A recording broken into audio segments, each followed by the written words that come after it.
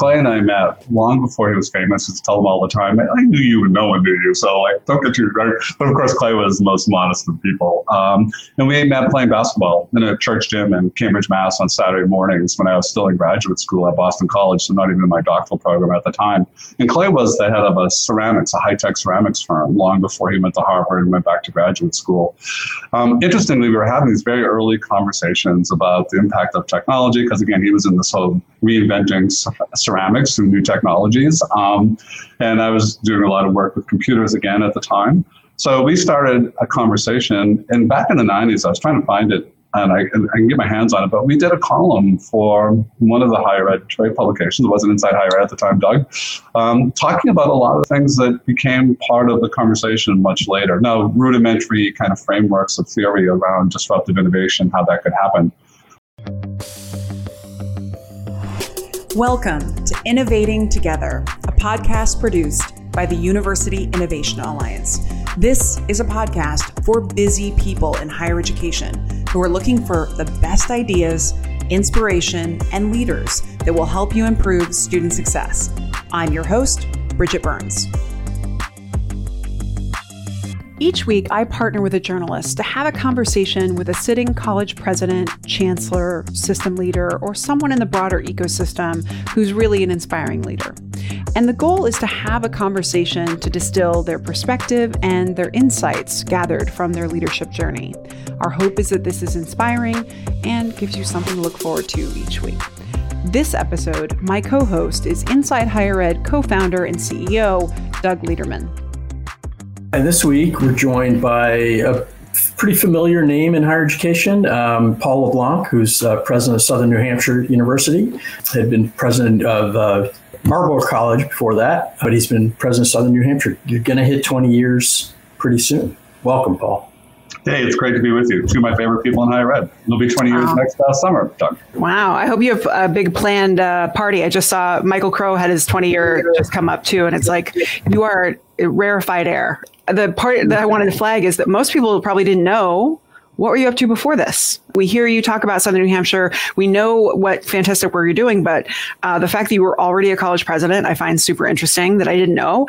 Just wanted to start there in terms of, I want to know what you were up to before. Yeah, well, I started as a faculty member, but I was a grad student at UMass Amherst when PCs arrived and the first local area networks, like the first browsers. Oh my God, this would be like your grandfather talking about his first, Model T. But we were, we were using Mosaic as a browser, and it was Lotus was our sort of email of choice, and browsing was new. So anyway, I was a writing composition TA at UMass, and Ken Olson, the famous CEO of Digital Equipment Corp, I was very late to the idea of personal computers, and they made a run at it with something called the DEC Rainbow. That was their first PC. It was a huge flop.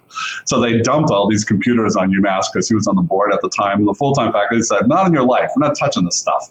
So they turned to the most unempowered people on campus and said, hey, you TAs, you got to use this in your writing classes. And it was my first, what? No instruction, no, we were early days of word processing, but I just was blown away by the possibilities.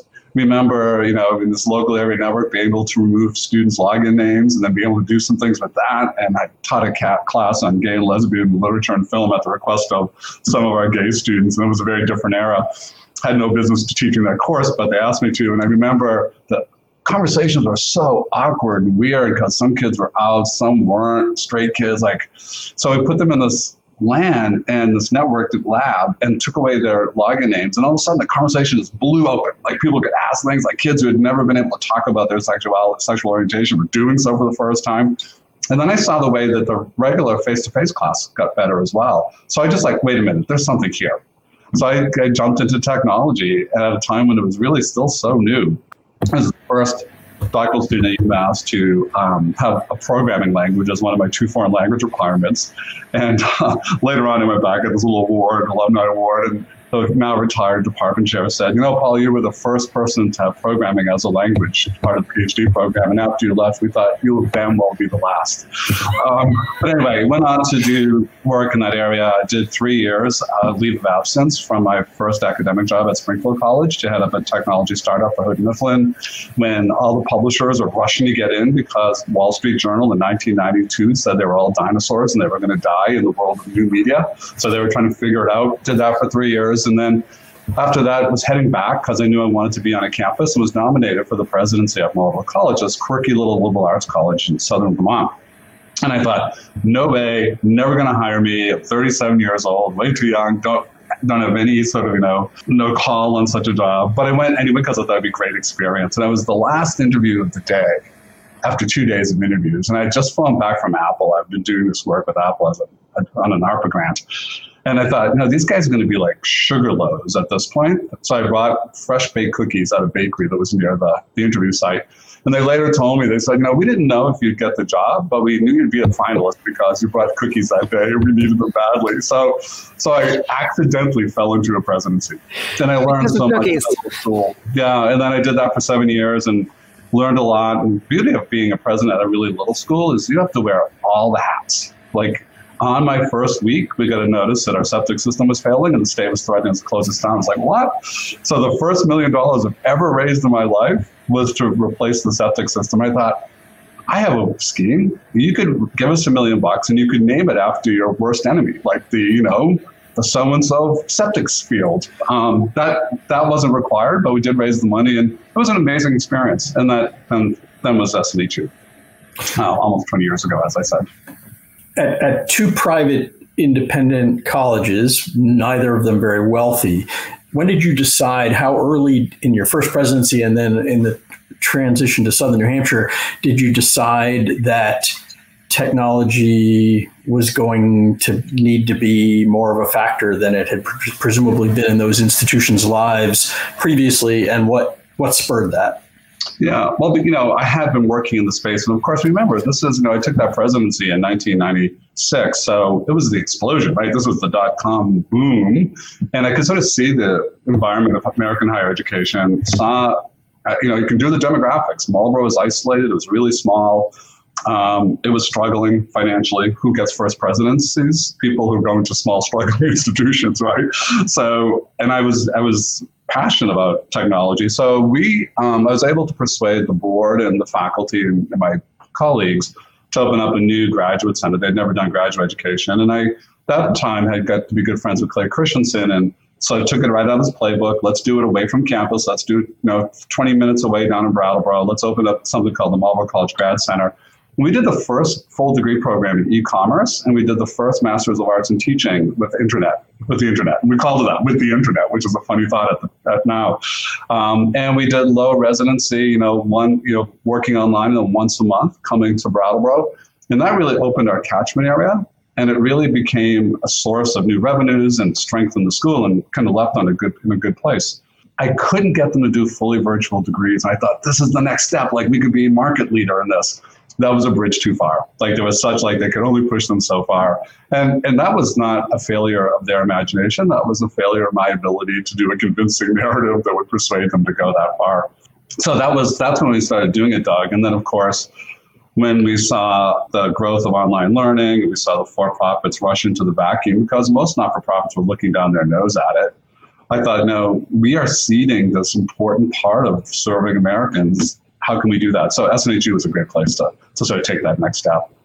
I think that's just, this whole story is so interesting. And mainly, I find it so interesting, again, that I did not know any of these things about you, that I think a lot of folks, this is going to be the first time they've heard these stories. And I think especially that story about how technology enabled a level of candor and trust in that class you taught. It's interesting that you're talking about something more than 20 years ago. And yet that is actually still something that we're trying to infuse and we're trying to get the right balance on. I'm curious about Clayton Christensen. Most folks know that he played a critical role with your board and with advising Southern New Hampshire. But I am curious, I don't know if Southern New Hampshire was a likely candidate to have Clayton Christensen involved. And so I want to know how you met him, like what your relationship was like and kind of what you learned from him that might be surprising to folks. Yeah, so Clay and I met long before he was famous. I used to tell him all the time, I knew you and no one knew you, so like, don't get too right. But of course, Clay was the most modest of people. And we met playing basketball in a church gym in Cambridge, Mass. On Saturday mornings when I was still in graduate school at Boston College, so not even in my doctoral program at the time. And Clay was the head of a high-tech ceramics firm, long before he went to Harvard and went back to graduate school. Interestingly, we were having these very early conversations about the impact of technology, because again, he was in this whole reinventing ceramics and new technologies. And I was doing a lot of work with computers again at the time. So we started a conversation, and back in the 90s, I was trying to find it, and I can get my hands on it, but we did a column for one of the higher ed trade publications. It wasn't Inside Higher Ed at the time, Doug, talking about a lot of things that became part of the conversation much later. Now, rudimentary kind of frameworks of theory around disruptive innovation, how that could happen. So it was a lifelong conversation. Clay was a dear friend of 40 years and still miss him. He passed away, as you know, a couple of years ago. But he was on our board for 9 years and was trustee emeritus. And I often say things that I get credit for are really just the implementation of his playbook. But SNHU became a favorite case study for him in terms of higher ed and using the theory. And some of it, everyone uses the phrase disruptive innovation or sustaining innovation. But if you go deeper, there's actually very practical things one needs to do depending on what kind of innovation you're implementing. And you can sort of game plan it in a way that I don't hear people talk enough about, because Clay was very thoughtful about that. One of the greatest teachers I've ever met, still drove the beat up Honda Accord that he had before he was famous, still lived in the first house in Belmont, Mass. that he moved into as a young faculty member. Also, you may know that Clay was a member of the Church of Latter-day Saints, so he was a Mormon. And I was a huge Boston sports fan. I grew up in the Boston area after we immigrated from Canada when I was a little kid. And Clay knew there was a wealth of Mormon athletes in Boston at the time. Bruce Hurst was pitching for the Red Sox. Danny Ainge, who later on became the general manager, was a player. Greg Kite was a cousin of. So I got to sort of revel in this sort of small circle of my heroes, which was great fun. Another thing I loved about Clay, he was very generous in sharing that network. What's your sense of how neatly his theories applied to higher education and why higher education, continues in certain ways to, I don't know that it's exempt from it or an outlier from it, but I guess I'm curious sort of how you think that intersection. Clay and I talked a lot about this. There are two things I think that probably he would have gotten to with more time in his life and more time in his research, because he was always moving to the next interesting question. He's a great curious mind and great learner. One was, I think Clay underestimated the challenges in a regulated industry. So his ideas of disruptive innovation were really played out in the kind of open market, for-profit corporate world. But when you look at the changes he was thinking about in healthcare, they actually are playing out largely as he described, though more slowly.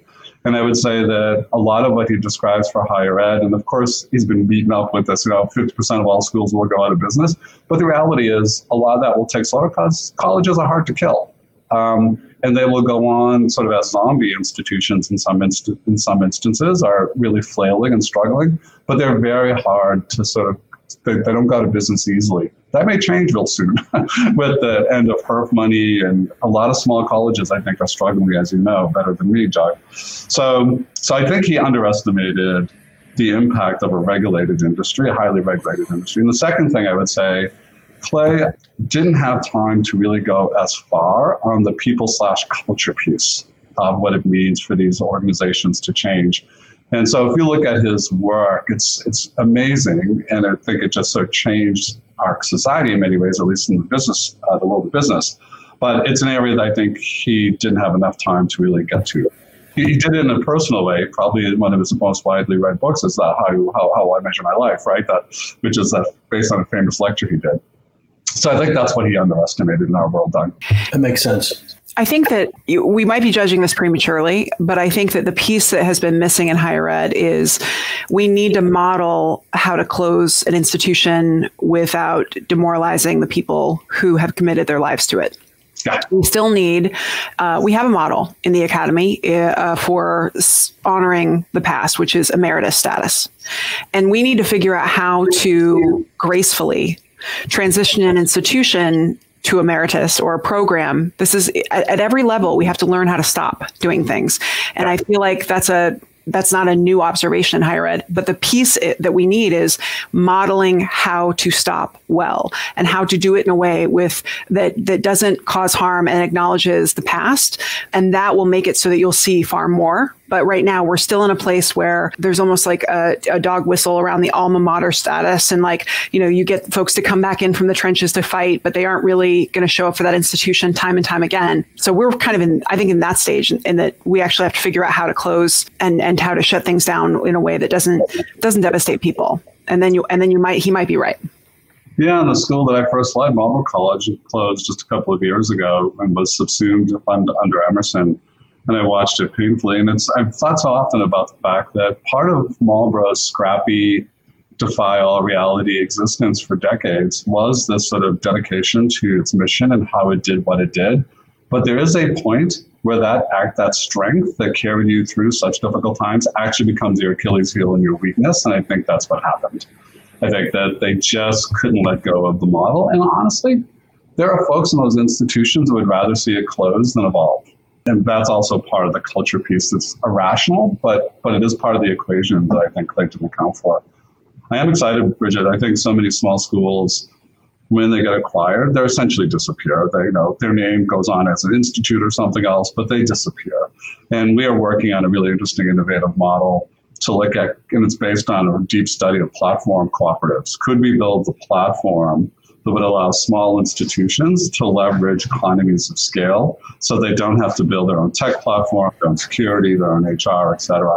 So we're prototyping the first of those very soon. And I'm super excited about it. We're moving through the regulatory process and it challenges them because it's not full autonomy, but nor is it acquisition. So it sits on a new middle ground we're trying to forge.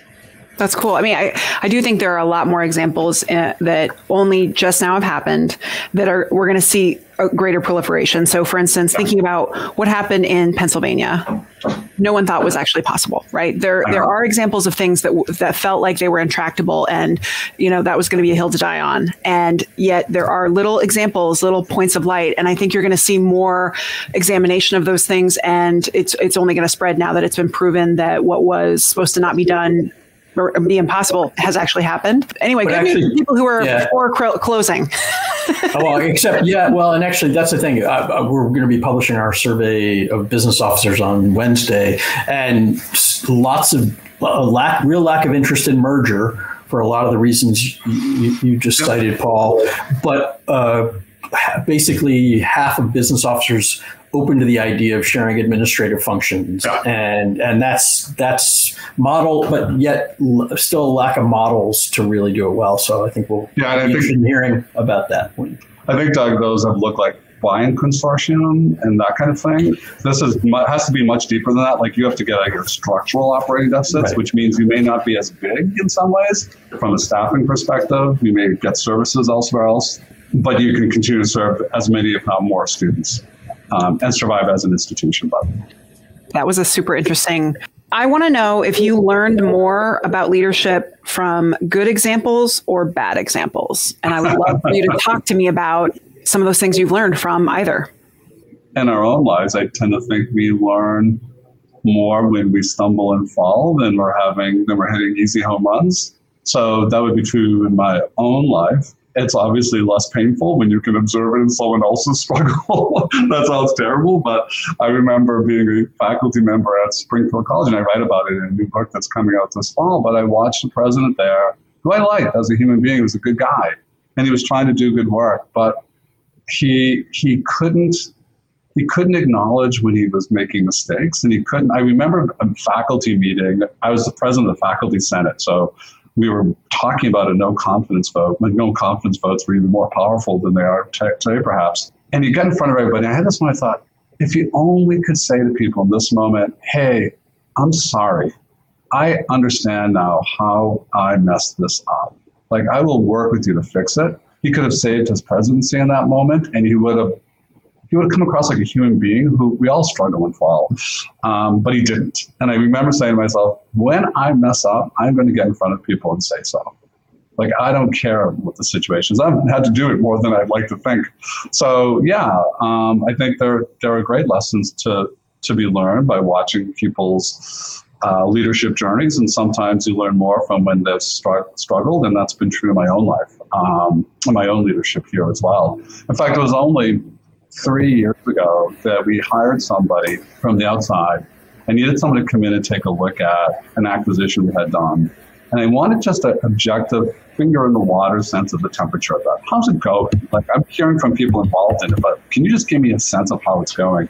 And this guy came in, he did a remarkably good job. He spent weeks interviewing everybody involved and documenting things and ready to talk about it. But he said, can I get on your calendar?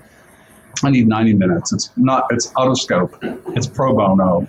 Do with it what you will, but I need 90 minutes of your time. I said, sure, absolutely. So he came in and he said all kinds of nice things about my leadership and impact of people and what they would do for me, et cetera, et cetera. Kind of went through walls, et cetera, et cetera. And then he said, but you're not creating leaders here. You're failing your people. You're failing your team. And I was like, what do you mean? And he said, I've been swimming in SNHU's waters now for weeks. And the number of times I ask somebody about something and they say either, well, it's what Paul wanted, or what does Paul want? Or, well, Paul said X. He said, I know in some of those cases they disagree with you. And I asked, what do you do? Like, well, no, Paul wants us to do this thing. And he said, they have enormous trust in you and you have track record here and they love the mission of what you're doing. So they will simply acquiesce, but it's not good leadership. And sometimes you're wrong from what I can tell. I was devastated. I grew up Catholic. I'm a bit of a lapsed Catholic mutt, religiously speaking. But I remember, I said to my wife just a week before that meeting, I was like, hey, you know what? I've been doing this a long time. I think I kind of got it. Like, sorry, I know that sounds terribly modest. Like, I think I got it. Like, these things come around the track. I'm like, I've run this lap before. I know what this is. And she said, are you kidding? You never say that. Like, don't say that. Like, what happens. Pride goes before the fall. And sure enough, a week later, I had this conversation. It just devastated me. And I said in that meeting with him, I said, you know what? I need to sort of tear up your contract, expand the scope of your work. I need you to interview everybody who works for me. And then I want to get us all in a room. I don't want to preview, like just lay it out. And he did. And we had the toughest meeting. And he came at me pretty hard in that meeting, describing in very concrete ways the things that I just told you about in broad strokes. And I could see some of the people that are like, time for him tells it to the boss, right? Like, this is good. I like this. And then he turned to them and he said, and there's no courage in this room. There's one exception. My COO has been with me 17 years. She will say hard things to me. So, and then he used examples, and then you can see them like shrinking. And some of you guys have been around long enough to have been in hard meetings, and then you kind of work through it, and then at the end you kind of have that, that was bruising, but like we didn't have that ending. We walked out of that room feeling pretty bruised and beat up and like, what the hell does this mean? Like, what does it mean for us as a team? What does it mean for us as leaders, et cetera, et cetera? And then we gathered 3 weeks later and spent 2 days really working through. We at a grand old hotel on the coast of New Hampshire, which doesn't have much coast, but it's called the Wentworth by the sea. And we call it the Wentworth Accords. And these were our commitments to each other. Most days, we pretty much stick to them. We backslide sometimes because we're human beings. And sometimes we even weaponize it. Like when someone says, I don't want to invoke the Wentworth Accords here. You're like, okay, here we go. Go ahead. Like, we're about to get it. But by and large, we don't do that. And I think we're in a much, much better place in our team. But I had to really think hard about my leadership and how I lead at this stage of my career. And it was important. Oftentimes, you learn the most when you've been sort of knocked to the floor. And what do you do with that? That's true, and super important to talk about, because I think that topic, that precise point about how leaders cultivate and support people who say no is really difficult. I'm often, when I go to institutions and I'm observing, I'm always looking for who the people are that have earned the right and respectfully use the ability to say no to the president. And oftentimes, some of the biggest and most celebrated institutions, I know of 3 people. So it is very difficult to do that. But it's this issue about creating candor around you and safe, environment, but yet also still leading and still being directive. And that's a needle to thread. Yeah, and I think it's interesting, Bridget, you said, earn the right, but in reality, everyone should start with the right. You may lose the right, but you should. It's actually, I think it was incumbent on me to make sure that I was letting them exercise that right? So not to be impatient, to not If someone says to me, what do you think we should do about X?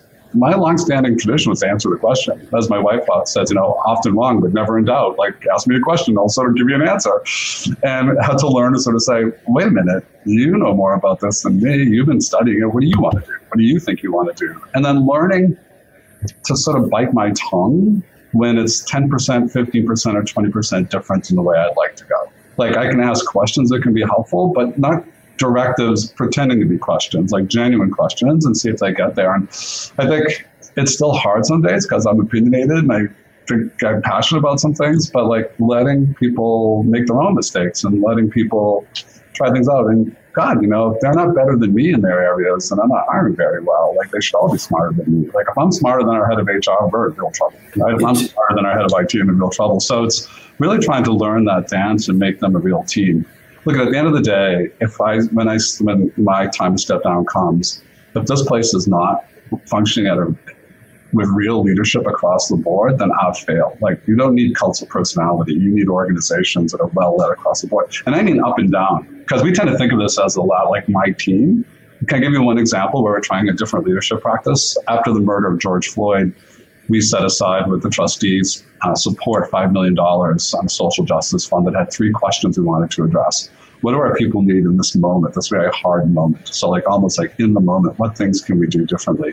Secondly is longer term question, what does it mean to be an employee of color at SNHU? How do we make it better? And the third question was, what does it mean to be a student of color at SNHU? What can we do better? So we dedicated, and in our old practice, I would have brought in our head of DEI and maybe an outside consultant, and my team would have got together. And we would have said, we didn't put out a memo saying, here's what we're doing with the money. And we would have been applauded. Like, people internally loved the fact that we were doing this. It felt like we were being proactive. We were addressing hard questions, et cetera, et cetera. We would have been applauded. And then they would have watched to see how it all went. We changed our practice and said, we're going to use a new tool that is not common to us, which is we're going to do 3 communities of practice around each of these questions. We're going to put 20 people on each because the research tells us that's about the optimal size. We're going to train people to facilitate them because that's a certain kind of skill and art. And then the way you get on is not by your title or your place in the organization or where you sit in the hierarchy. You go on the basis of 2 questions that you have credibility among your peers. Doesn't matter where you sit, but if people say, oh yeah, Doug talks about it. Doug has cared about this forever, and then track record. It's one thing to talk about it, but have you done anything? Have you been engaged in the work? So we had 3 communities of practice that were like, you couldn't tell from an org chart, how did someone get on here? Didn't matter. And it was messy, and it took longer for them to come up with recommendations, but they did better work than if we had reverted to our old top-down command and control, hierarchical, higher ed leadership thing. And what was different? They owned the work. And then there were multiple side benefits. They talked about how they were meeting people that they didn't know from the organization. They were forging new relationships. It was a way of being in the work that was different to them. And it just had the spillover positive. We're trying to figure out more of those tools, more of those ways of working, because higher ed, our institutions are, even though they're egalitarian and we have things like shared governance, they're very hierarchical. They're very siloed. They're very command and control in some ways. And I just don't think that works very well in the world in which we find ourselves today, which is changing so fast. The certainty of leaders is really suspect in my mind right now. I agree. And I do want to wrap on our 2 rapid fires real quick. Yeah. Number 1, best advice you've ever received that has helped you in your career? Say yes. Say yes. Say yes. Say yes to opportunities. Say yes to the invitation. Say yes. It's in my career and my life. Who gave that advice to you? I'll try to shorten this really quickly. No. I took a semester off from college, almost broke my mother's heart. I was delivering heavy appliances. Everyone had 2 guys on each truck. I was the driver because I'm pretty sure my partner Jerry had a DUI, probably multiples. So I had to pick Jerry up every day. My now wife was going off to the West Coast 3,000 miles away and broke up with me on a phone call. We had a wonderful romantic summer. Now she's away. This is impossible. Law school's stressing me out. No, I picked up Jerry. I said, I'm going to drop you off at work. He said, why? What are you doing? I said, well, Pat broke out with me last night. Yeah. I said, I'm going to go find some place to get drunk. So he goes, oh, hell, I'll go with you. So we didn't go to work. We found a Chinese restaurant that would serve us at 8 o'clock in the morning. And at the end of this, I was having an argument that only drunk men have, which is she would never break up with me if we had been face to face. Like, oh, yeah. I was like, he goes, you should go out. I was like, you know what? I will. So I got on a bus without pre-cell phone days, pre-ATM, and I got on a bus and 4 days later got off to campus and University of Oregon at the law school, found my wife, a longer version of this, and we've been together ever since. Sometimes you just say yes to the invitation. I did not think that anecdote was going to lead to that. So that's great. Lastly, a book that you recommend about leadership or that consistently you find yourself recommending more time and time again. It's funny because I don't tend to read a lot of high-read books. I read a lot of other books. And I think, I keep coming back to novels. I keep coming back to fiction. I keep coming back to try to understand sort of who we are as human beings in other ways. So the one that I'm reading right now is George Saunders' wonderful book. I think it's called Swimming in a Pool in the Rain, which is based on a class he teaches at Syracuse, deconstructing 5 Russian short stories. And it's really about our humanity. And I think I'm old enough in a place in my career that I used to think it was all about our skills. And I actually think it's about our relational power now. And I was just talking about this with a group of young leaders we just hired. It's like, my old tendency was to start every meeting with the agenda. My tendency to say is like, how are you? How are you doing? Like, how are you in this moment today, right? I think that's partly a reflection of the world that we find ourselves in. I think it's the effects of the pandemic. But if I can, again, finish just very quickly with a short story, a friend of mine from New Jersey went to work for a provost down in Texas, very close to the end of her career. And my New Jersey friend who was like full of like, I'm going to take this place on, In the first meeting, she was the associate provost, had the agenda in front of her. And she, all right, everybody, great to see you this morning. Let's jump in. I went, and this provost kind of tapped her on the arm and said, honey, hold on for a second. Doug, how's your mama? I know she was a little sick. And she feeling any better? And I said, well, she's kind of seeing a doctor. So, and Bridget, your little girl. No, your little girl was going after that championship. How'd she do? Bridget, and she went around the room, and everyone got grounded. And everyone was reminded that they have lives of rich human beings outside of work. And then she tapped my friend and said, honey, now we can go to work. And my friend who relates the story was like taking that extra beat. So I think. Sorry, I wander from your question, but I read constantly and I read voraciously. So if you read High Fidelity, I'm like the guy who gets asked about which is your favorite album and reasons. I can't answer that question. But George Saunders, because that's the book I'm deep in right now. I was just going to note for Paul that you and Freeman Hrabowski was on the show 6-8 months ago, maybe. And you and he gave the exact, not the same book, but basically the focus on fiction, which I think says something. Both leaders who think about people as human beings. And he basically said the same thing about what we really need to be focusing on is how people interact. So I thought that was interesting. And I think, I was an English major, and books allow you to inhabit the lives of people and like yourself. So I love Tommy Orange, for example, and trying to understand what it means to be Native American in this country. So I can't get there, but he can help me understand even. And I think there's just so many good examples of that. This has been wonderful. Someone also on LinkedIn just commented that we heard about the Charlotte's Web being recommended from Nova's president too. So yes, this concept of fiction as a teacher around leadership in particular, I think is very important. Thank you so much, President LeBlanc. It's been a delight to get to know this totally other side of you, and I hope that others their idea of you has expanded as well. So, and Doug, as always, thanks for being a great co-host, and folks at home, we hope this has been inspiring, and we will see you soon. Thank you both. Thank you so much.